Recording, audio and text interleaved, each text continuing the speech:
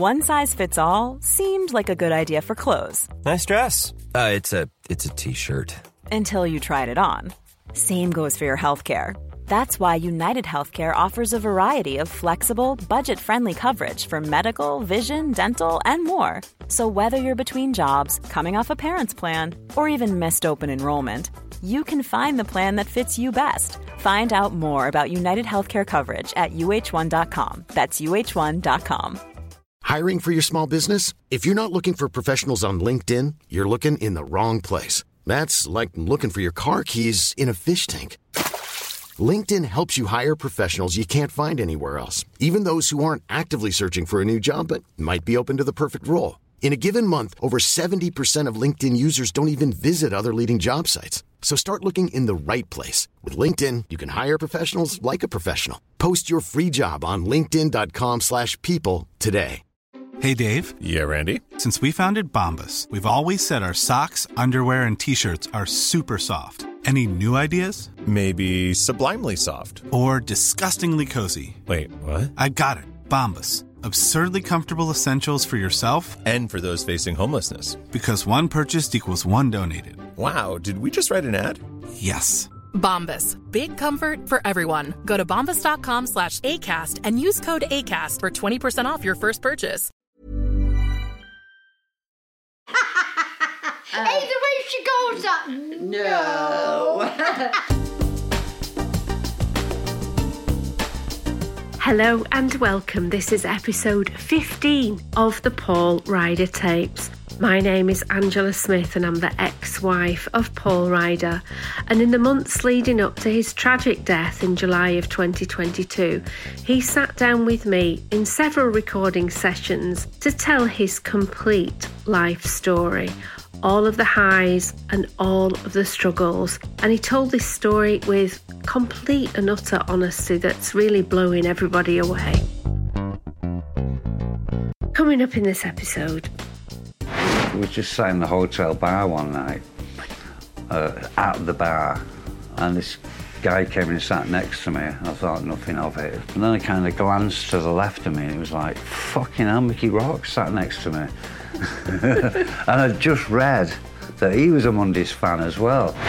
What's going on with the bin liners? Why have you got bin liners gaffered to the wall? And where's your windows? And this guy had sold the windows and the window frame so that he could get money, so that he could buy some more heroin. I was bringing my dog in the other day, right, and a bloke at the end of the street says, I believe a Happy Mondays lives down here. No, don't know, mate. Fuck that, I don't want anybody knowing where I live. Jesus, bad enough now.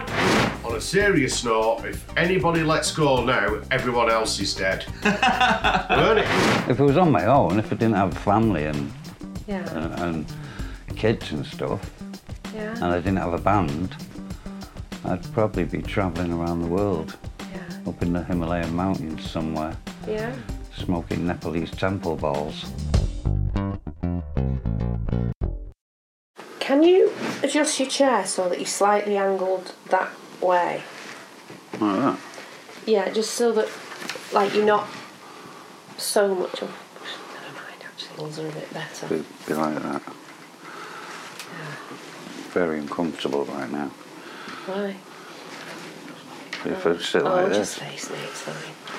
Oh, I've not got my lipstick on. Oh my God. Hang on, sorry, I've got to put my lipstick on. Oh God. Right. You ready? Yeah. We're recording? Okay. So we're back again. 3 weeks after the last time we recorded something. And I've just run out to get my lipstick on because when you're doing a podcast you have to wear lipstick. Okay. But you're not wearing any. No, I'm not wearing lipstick. So we left off the last episode in the early noughties. You'd started a new band called Big Arm that was going really well, and you'd supported Ian Brown on 2 tours. You'd also tried a strange detox substance called Ibogaine and set about helping to promote it. And I've been digging in the archive and I found a short clip shot by our friend Alan Howard following your promotion of Ibogaine. Let's have a look at it. My name's Paul Ryder. Some of you might know me from the rock band Happy Mondays. Not only was we a good band, but we was infamous for taking lots and lots and lots of drugs. Unfortunately, it wasn't a myth.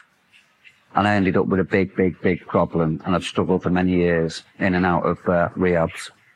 Until I stumbled across a substance called ibogaine from the West Central African rainforest, and it's completely transformed my life. I just think it's incredible, and I do think it's a miracle, because my dad's tried so many times in the past to get better and to stop his addiction, but it's just never worked before.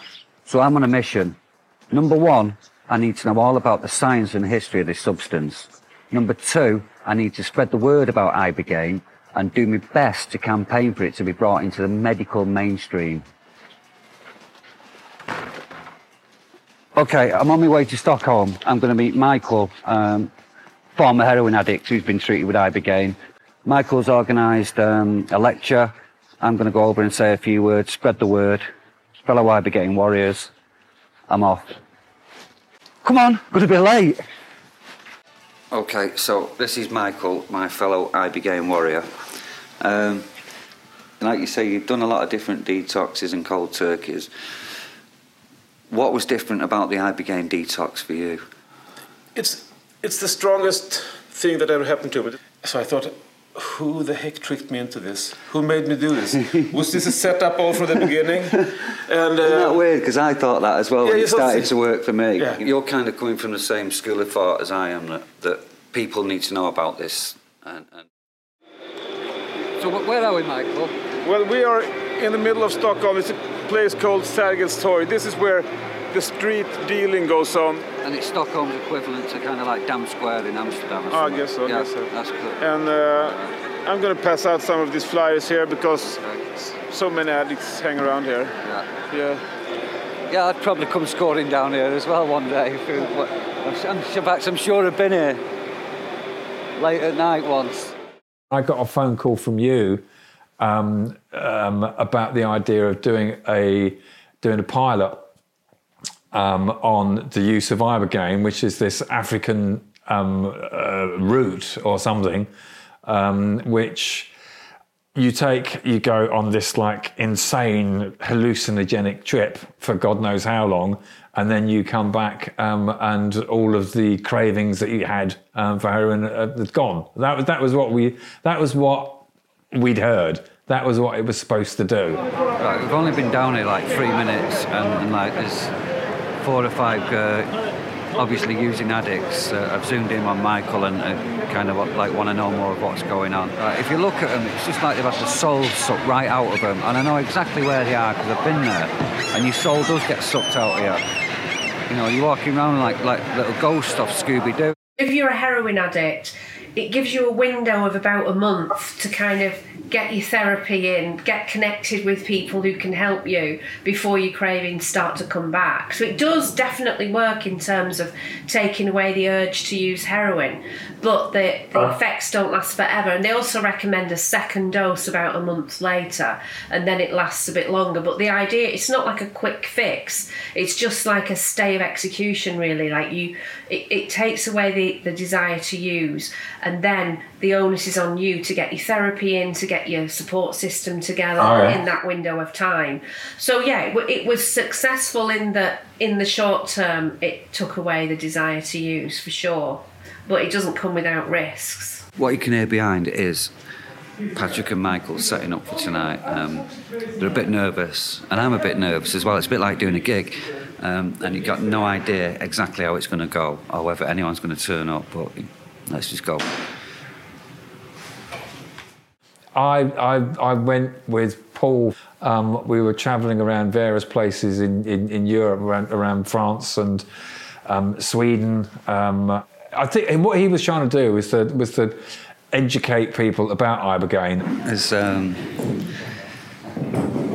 I don't know. I had visions of like one person turning up, but then again, that's my head. It's like when I do concerts, knowing I've sold 20,000 tickets, I still think, shit, what if no one turns up? You know, but this is great already.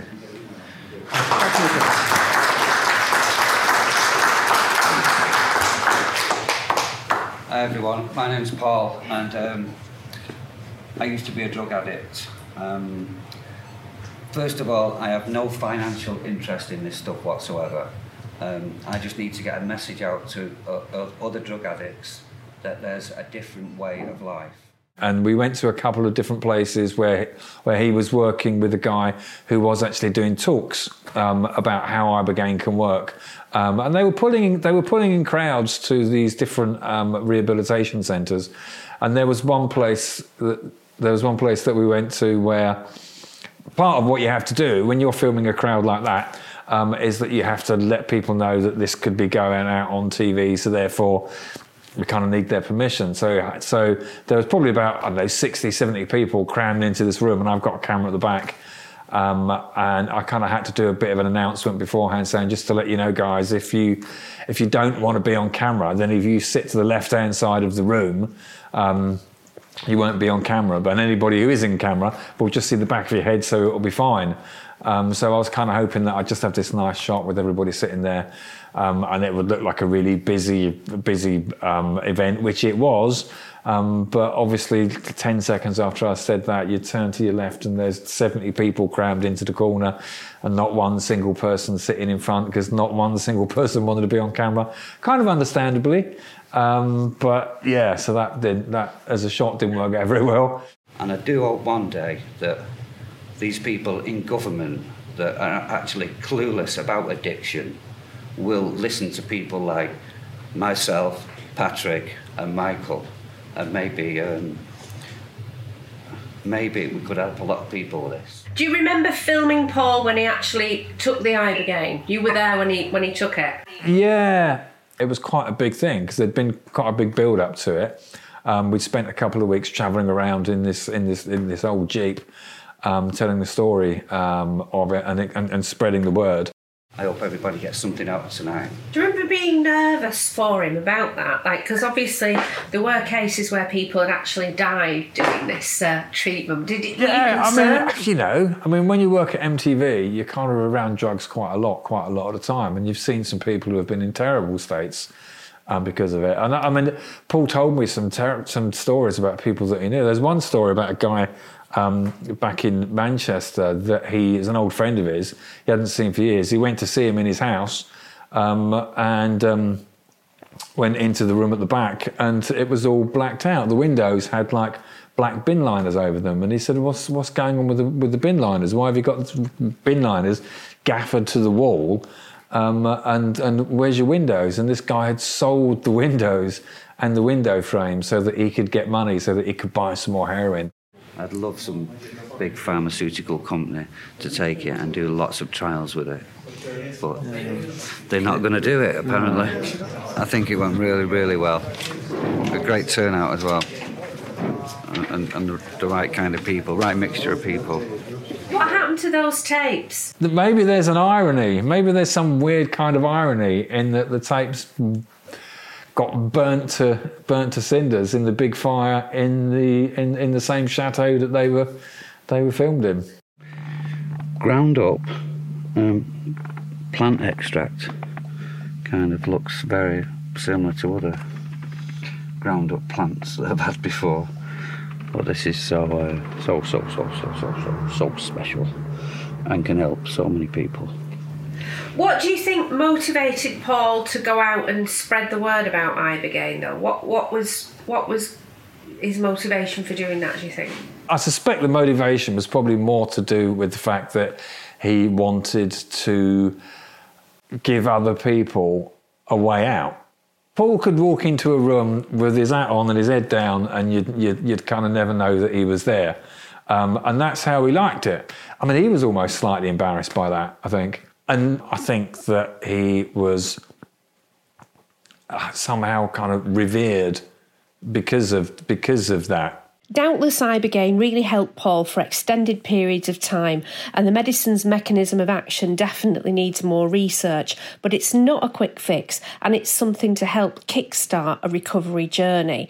You still need to put in the work to stay clean. If you're interested in exploring it, please just make sure you go to a place where it's legal, and make sure that you've got proper professional medical supervision.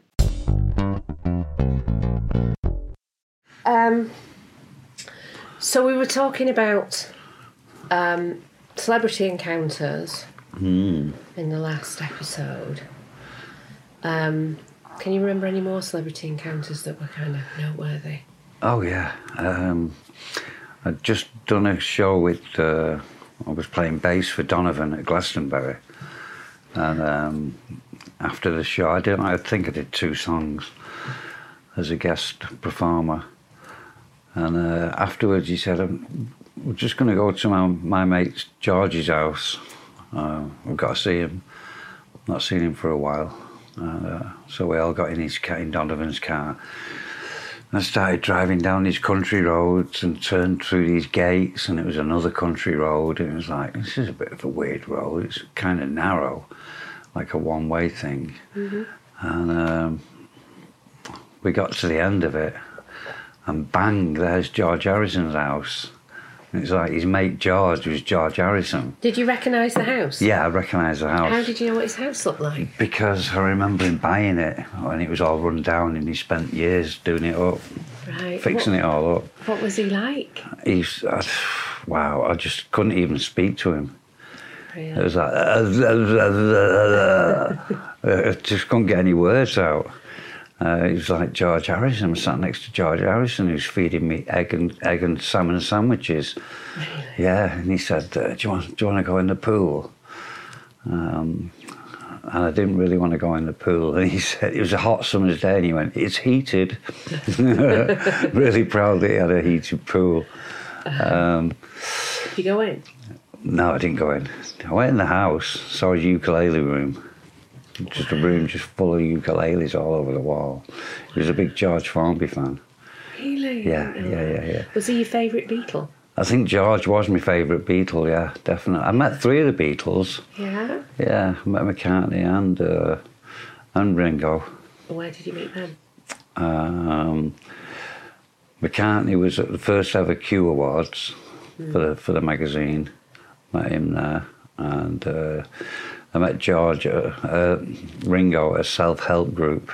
Oh, right, okay. Yeah. Great Ringo story.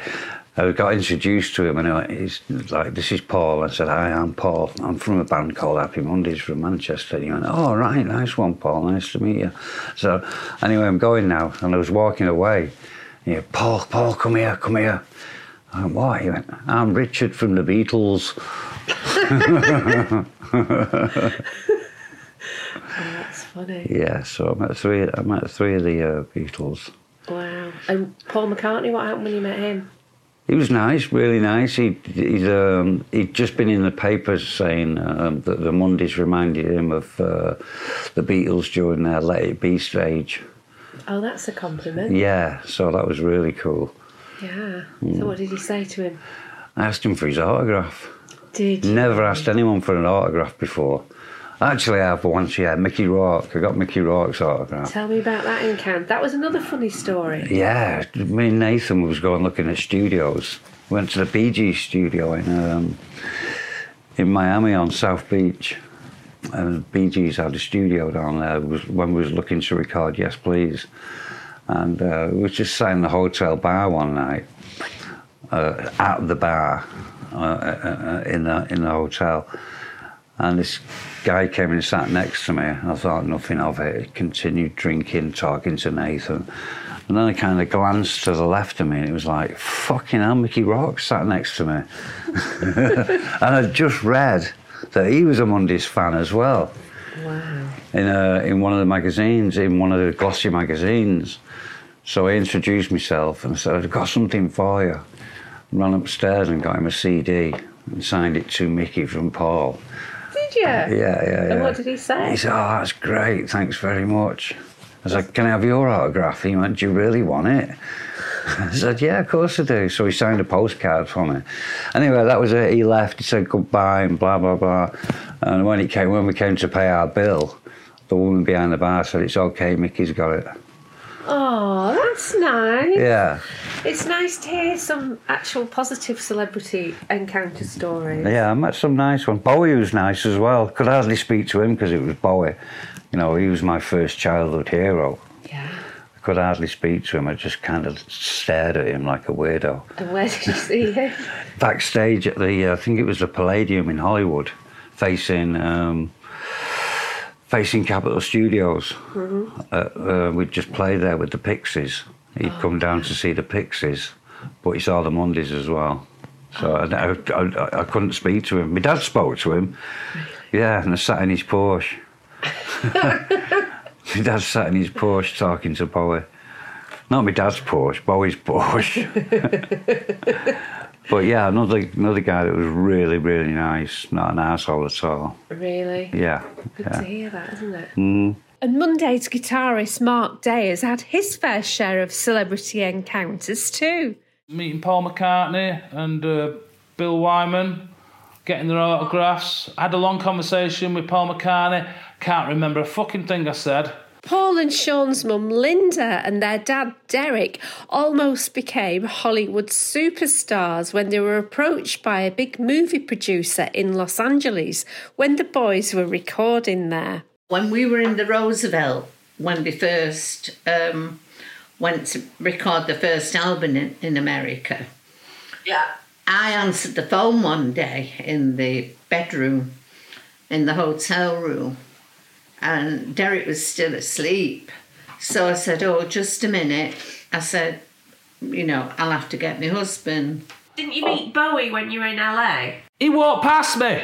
Didn't see fucking little bloke walk past me. Fucked.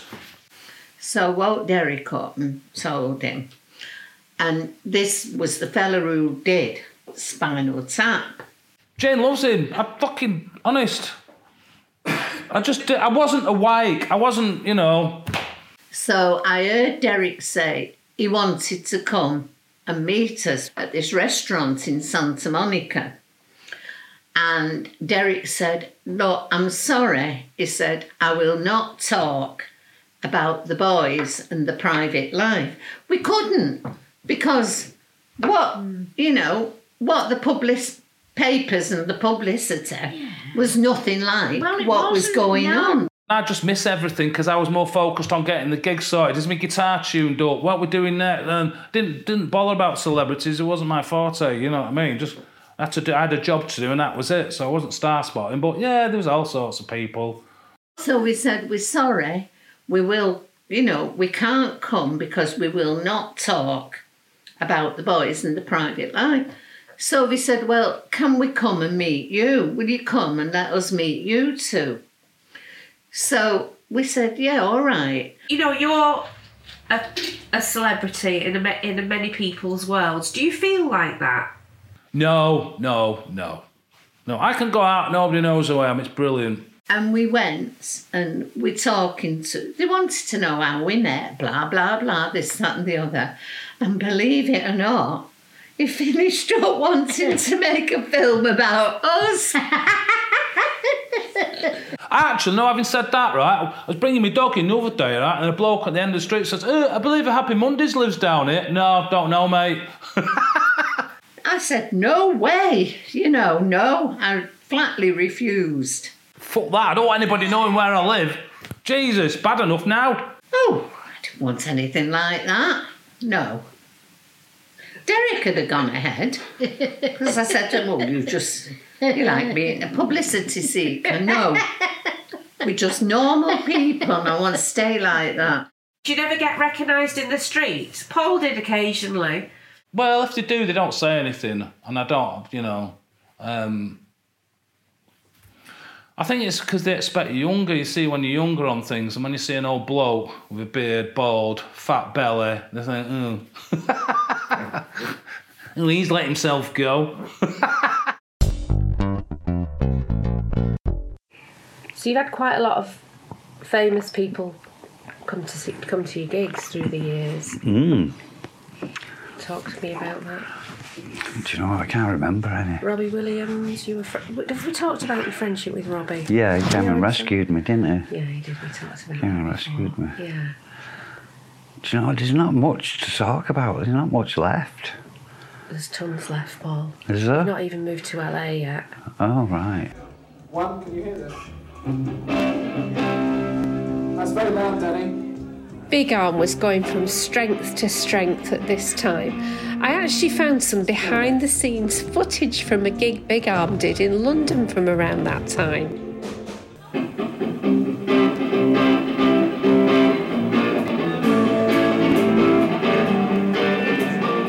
Guitarist Daz Gilkinson remembers that night well, as do the other band members.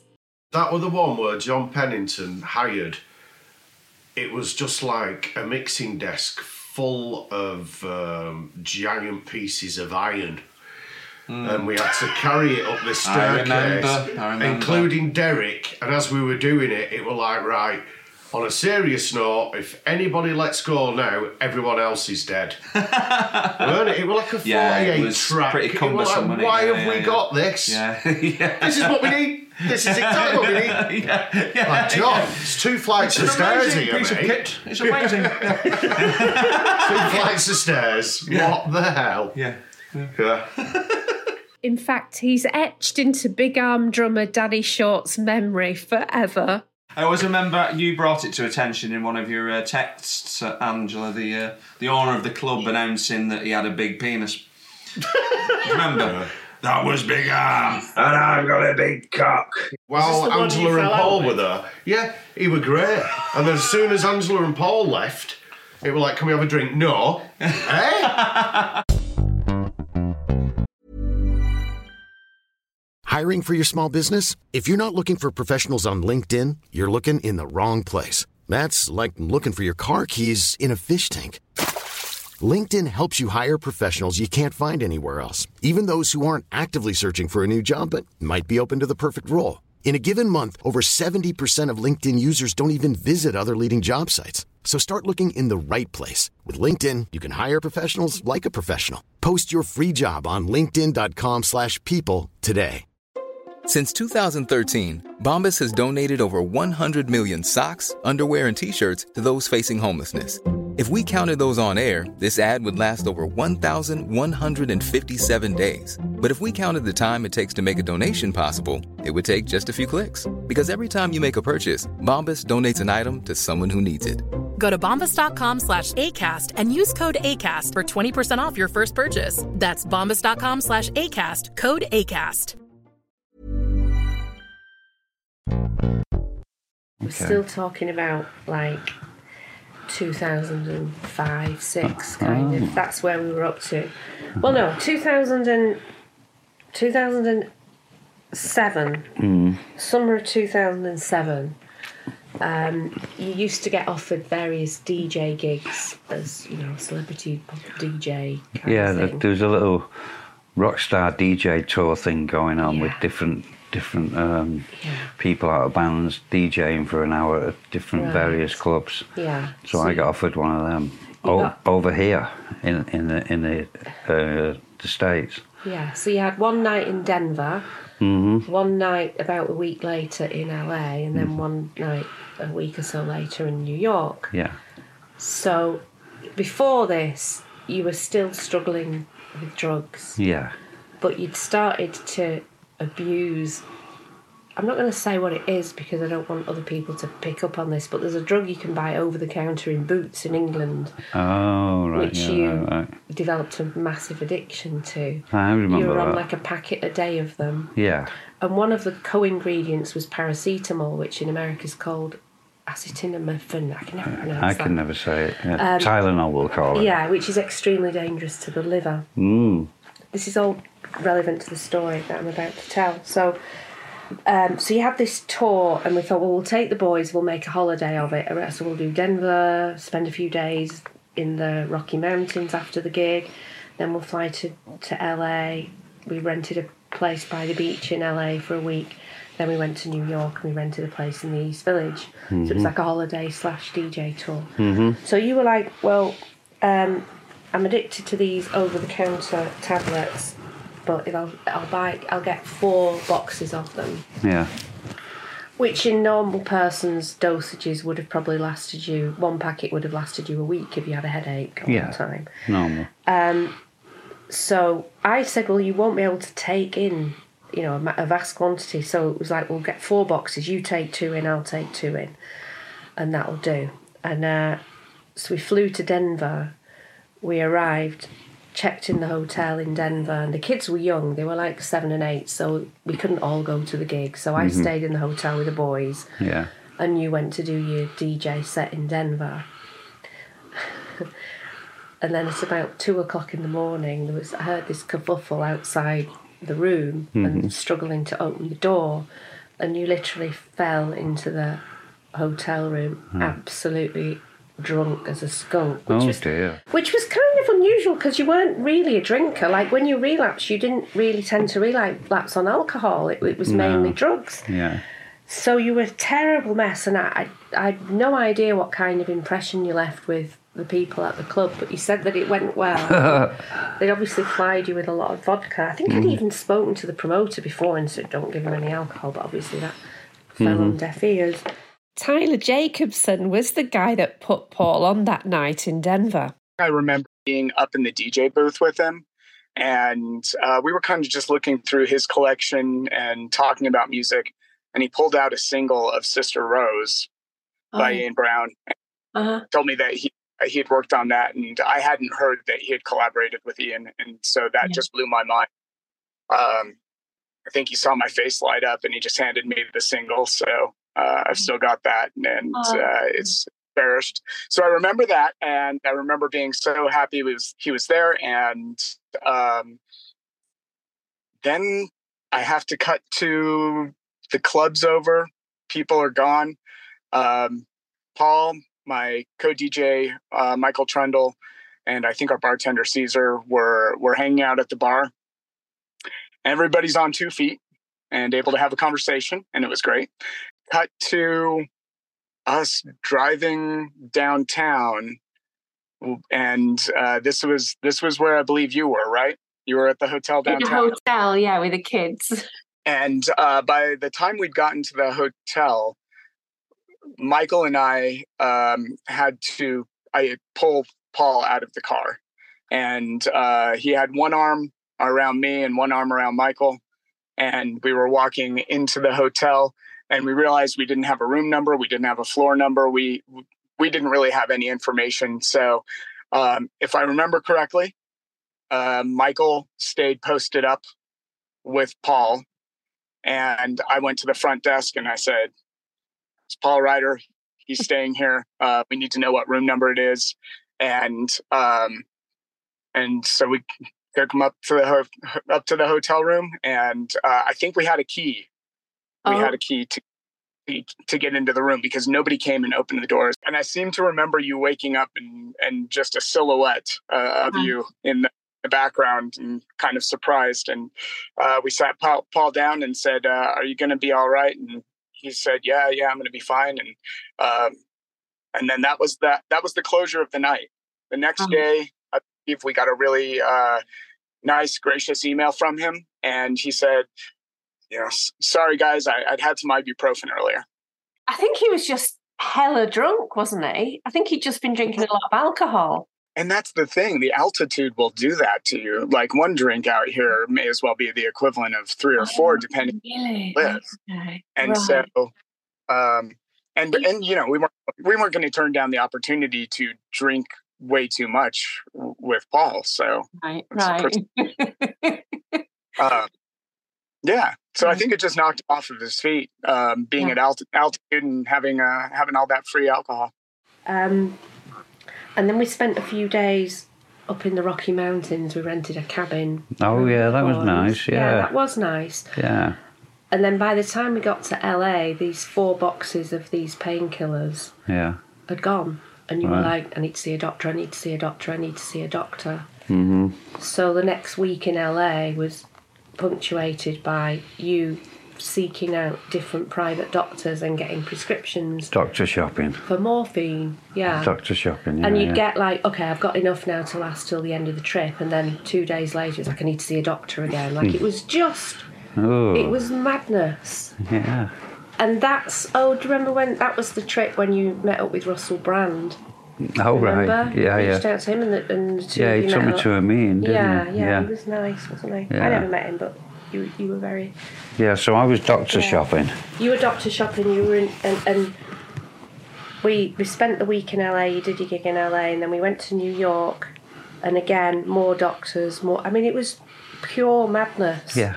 And it overshadowed the whole trip, and I remember saying to you, you can't come back to England. I'm not letting you come back and go back to that house in this...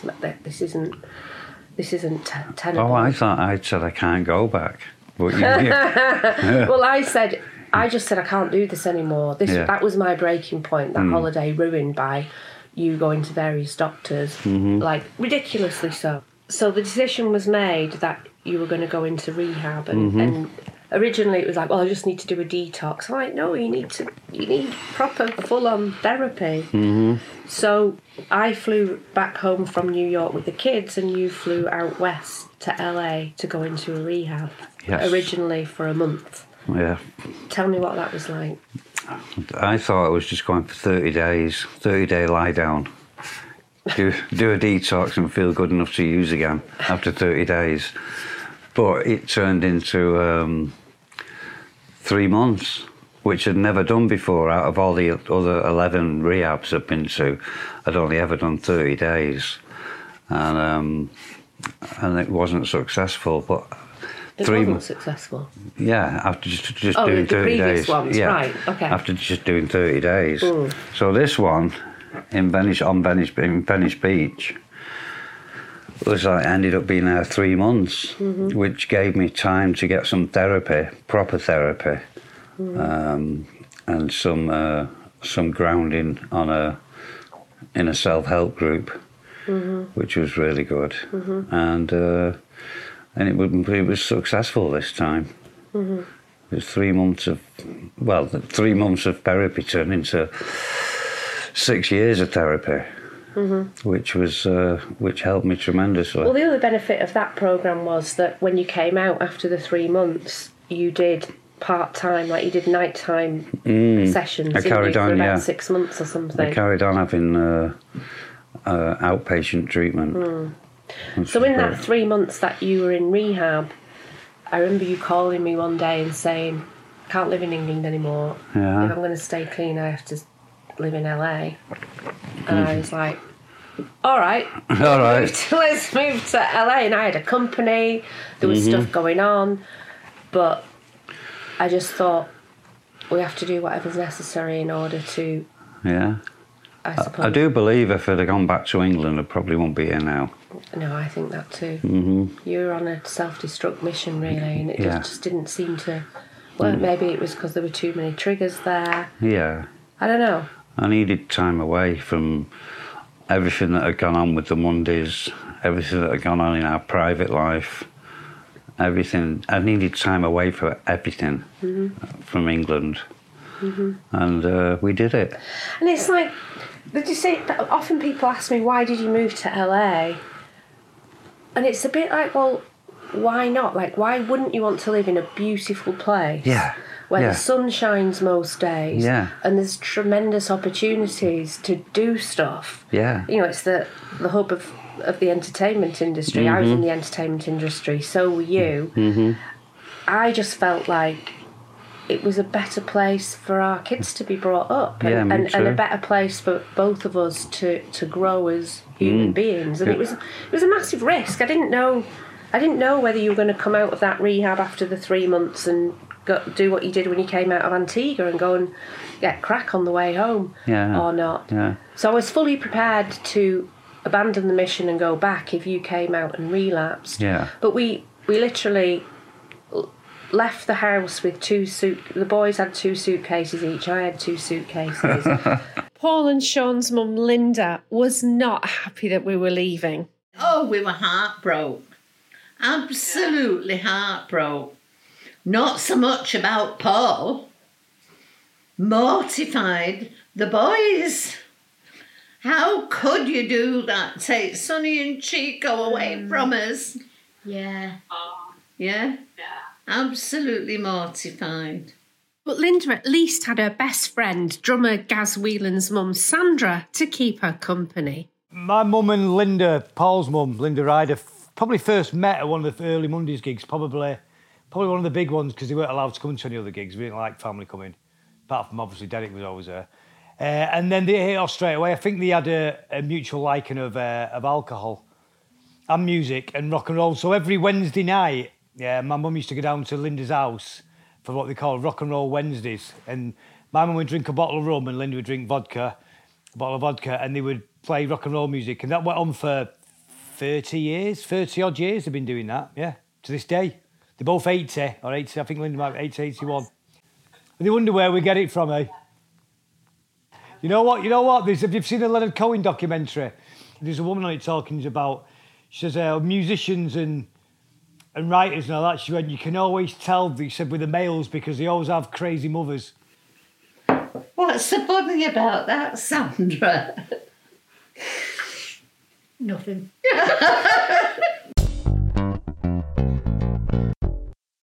You went and... I found somewhere to rent in Topanga, which was a fully furnished house, which was great because we didn't have anything. There was even food in the cupboards. And that house was owned by Kadeem Hardison. Yes. Who's a really lovely guy, famous actor who was in A Different Life. A Different Life, I think it was called, yeah. Or A Different World. Yeah, I saw him in a movie the other night, actually. Yeah. He was really good.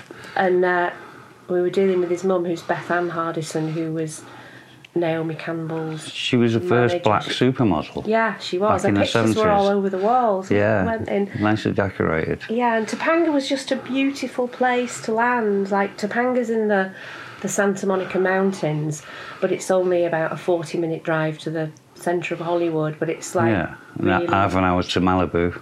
Yeah, less than that. Less than that, yeah. Yeah, and it was just beautiful, scenic, quiet, peaceful. Yeah. But really close to the beach. 15 So, minutes why from the wouldn't beach. you want to move to California? Yeah, why not do that? And, moving here was the first time I'd ever been called an artist as well.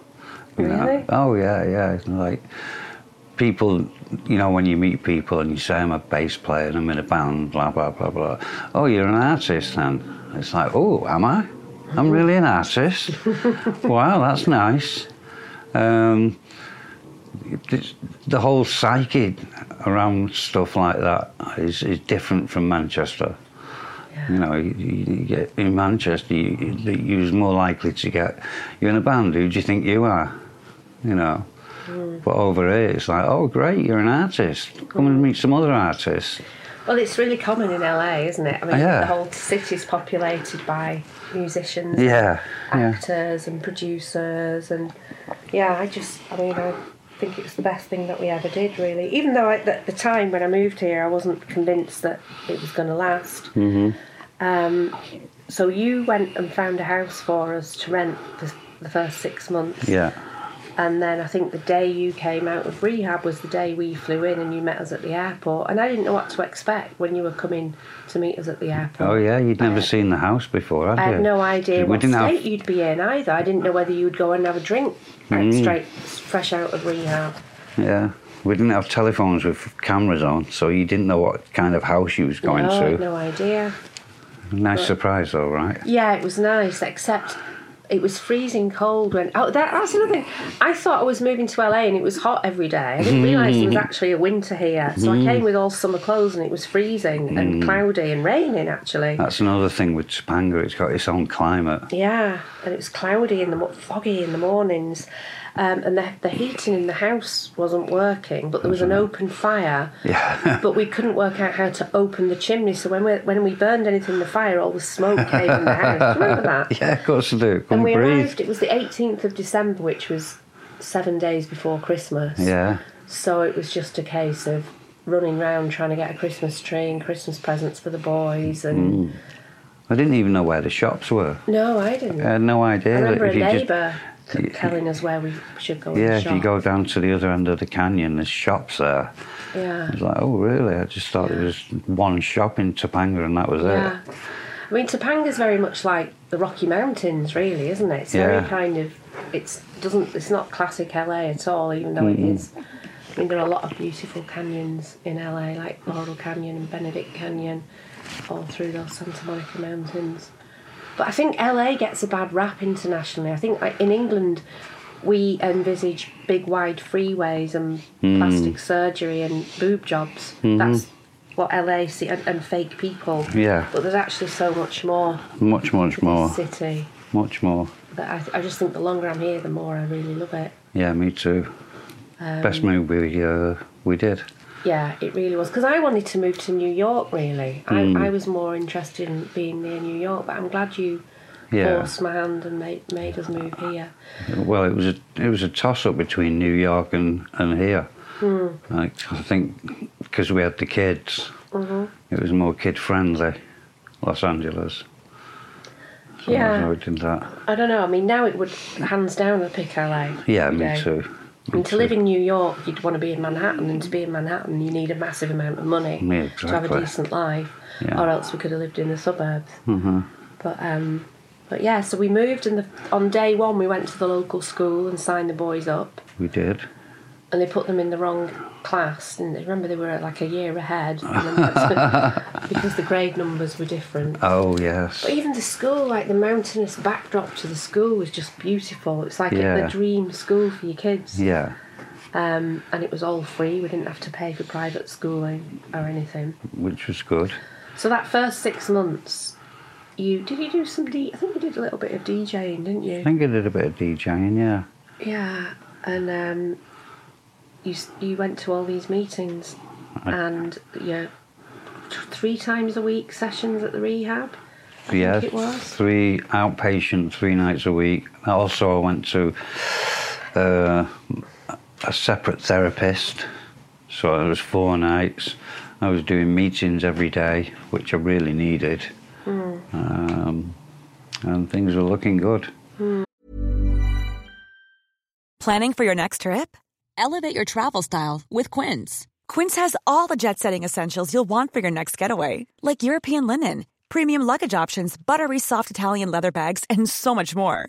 And is all priced at 50 to 80% less than similar brands. Plus, Quince only works with factories that use safe and ethical manufacturing practices. Pack your bags with high-quality essentials you'll be wearing for vacations to come with Quince. Go to quince.com/pack for free shipping and 365-day returns. Even when we're on a budget, we still deserve nice things. Quince is a place to scoop up stunning high-end goods for 50 to 80% less than similar brands. They have buttery soft cashmere sweaters starting at $50, luxurious Italian leather bags, and so much more. Plus, Quince only works with factories that use safe, ethical, and responsible manufacturing. Get the high-end goods you'll love without the high price tag with Quince. Go to quince.com/style for free shipping and 365-day returns. Those daily meetings interfered with his social life. Some of the first friends we made in Los Angeles were Dolph Taylor, who used to be the drummer in Spear of Destiny, Stiff Little Fingers and the Tom Robinson Band, and his wife Alison. They were really surprised when they invited us round to their house, and Paul promptly left to go to a meeting. Paul probably was like socially anxious, so, I can't go, but I'll take you and I'll go to a meeting. Back in those days, he was going to meetings every single day. Right. For at least an hour. I thought it was weird. Yeah. But then I didn't know anything, so that's why I thought it was weird. Yeah.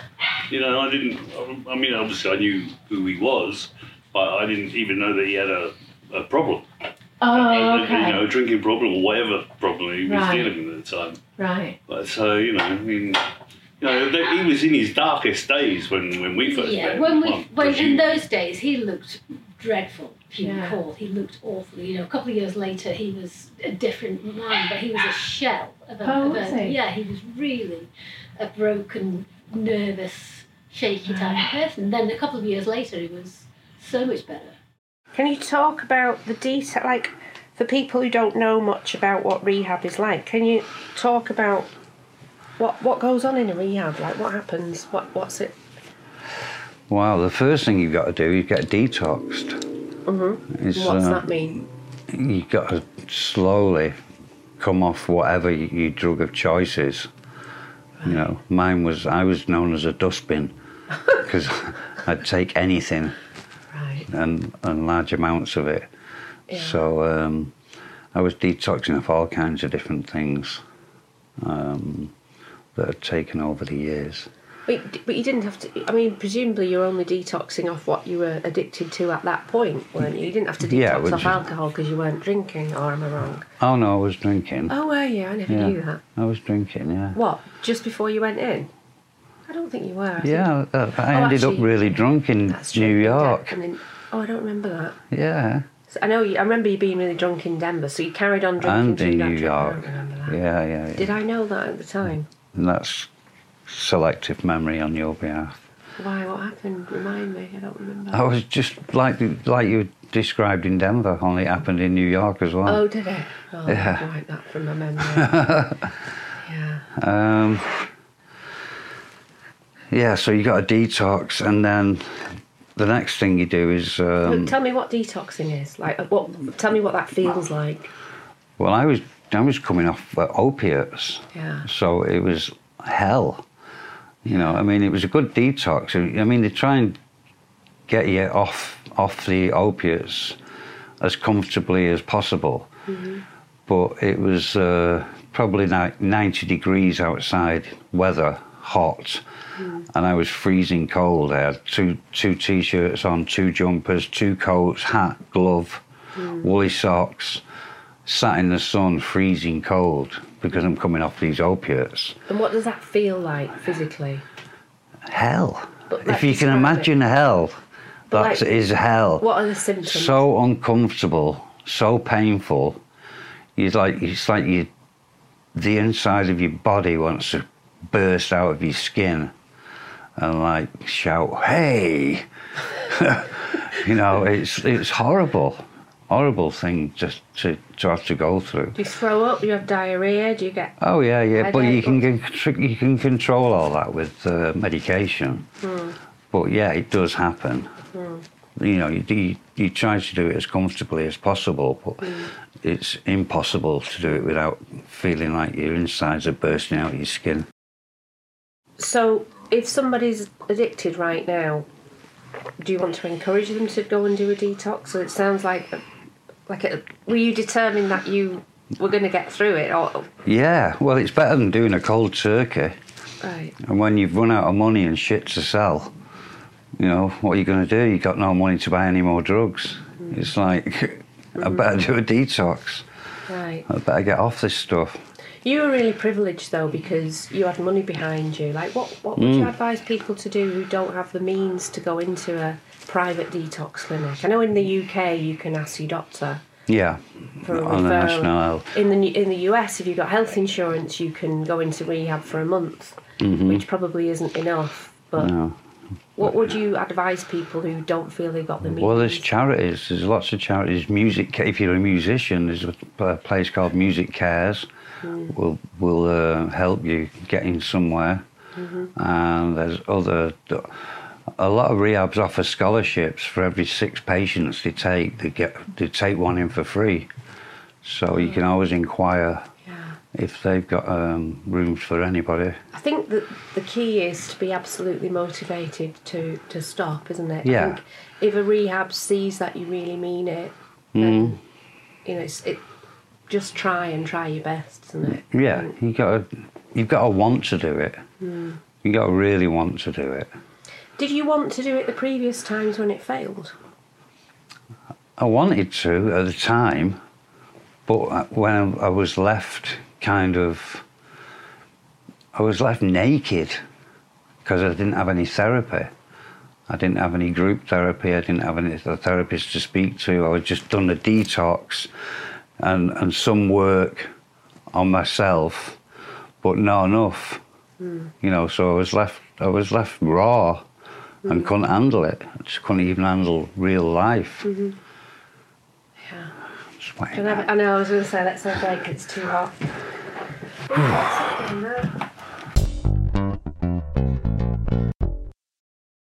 Gutted. Yeah, it's, when you've spent quite a bit of time away from someone, you still know they're out there. And there's always going to be that time to catch up and have a brew and a chat. And it's that never going to see him or speak to him again. That's an awful thought. I work with a lot of musicians and they've all got demons of one sort or another. you know, and that's part of what makes them what they are. It's part of what comes out in their art, really. I was really, really sad not to be at the funeral. Yeah, I would have loved to have been there, really. Devastated, really. Yeah, really upset. I mean, last year my dad passed away. I remember, funnily enough, just after my dad passed away, Paul sent me a text saying, "Oh, man, I'm sorry to hear about your dad. You know, keep the faith, all this stuff." And you know, really nice text. I said, "Oh, thanks, Paul." I had no idea that shortly afterwards he'd be meeting his maker as well. You know, it's just no, it was a shock, big shock. It's still strange, you know, thinking that he's not about. I still expect to get that humorous little text off him now and again, you know, and knowing that that's not going to happen again, it is weird, and it does. You can't help but get sentimental about it, you know. It's it really does remind me of how special those times were back in the day, you know, with Big Arm, you know, and the good memories, and I'm glad, really, you know. Coming up on the next episode. How can you go around under the name Happy Mondays and do this? It's kind of ruining everything I'd worked for like nearly 30 years. He was just ruining it, and he did end up ruining it. It took us many, many years to build it back up. I was shitting it because I'd not seen the guys for 17 years. And when we first met after 17 years in town, it was a bit bizarre. It was nice to meet everybody, but I was still a bit like, oof. Are we all over it now? Are we all clean? Can we all, you know, actually do this? That was legendary, that party. Yeah. There was Paul Cook, the drummer of the Sex Pistols, who you knew from London, was in town, so he came. Siobhan was there. Nick Rhodes' ex-wife was there. And Dolph and Alison were there. Nick the Greek and Sarah were there. It seemed a good idea, but I didn't know if I could play and be with them. I've not been with them for 20 years since then. And it was like none of them had changed, and it was like, wow, there's a lot to catch up on. Typical Shaun Ryder way of doing things. He announced in the press that the original Mondays was getting back together and doing this huge tour. It's like, oh, really?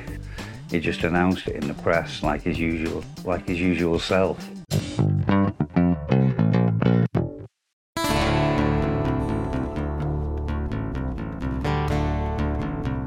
We're playing out with the acoustic version of Big Arm's Flashbacks.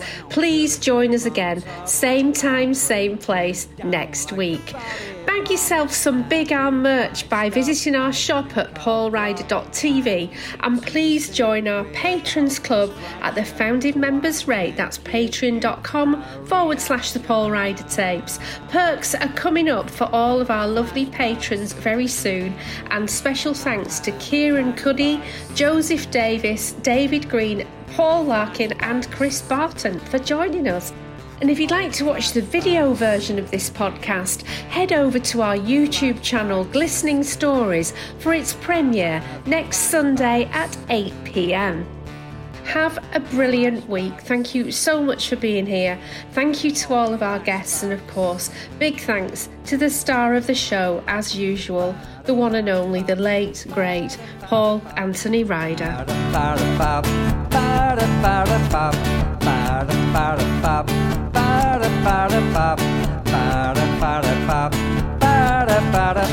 You taught me things I never knew.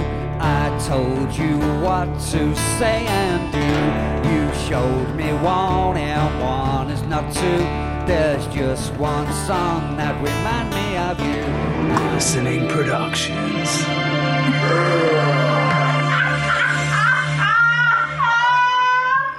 My mum, she says, has got more going than me. Like, she says, like, what's your perfect night out? And I say, well, sat in a pub, in an old man's pub, about 4 people there with a pint of Guinness and a book. And she's like, you're bloody boring, you. You know, get out partying. And like, she goes out and has her friends and dances and all that. And I'm like, oh,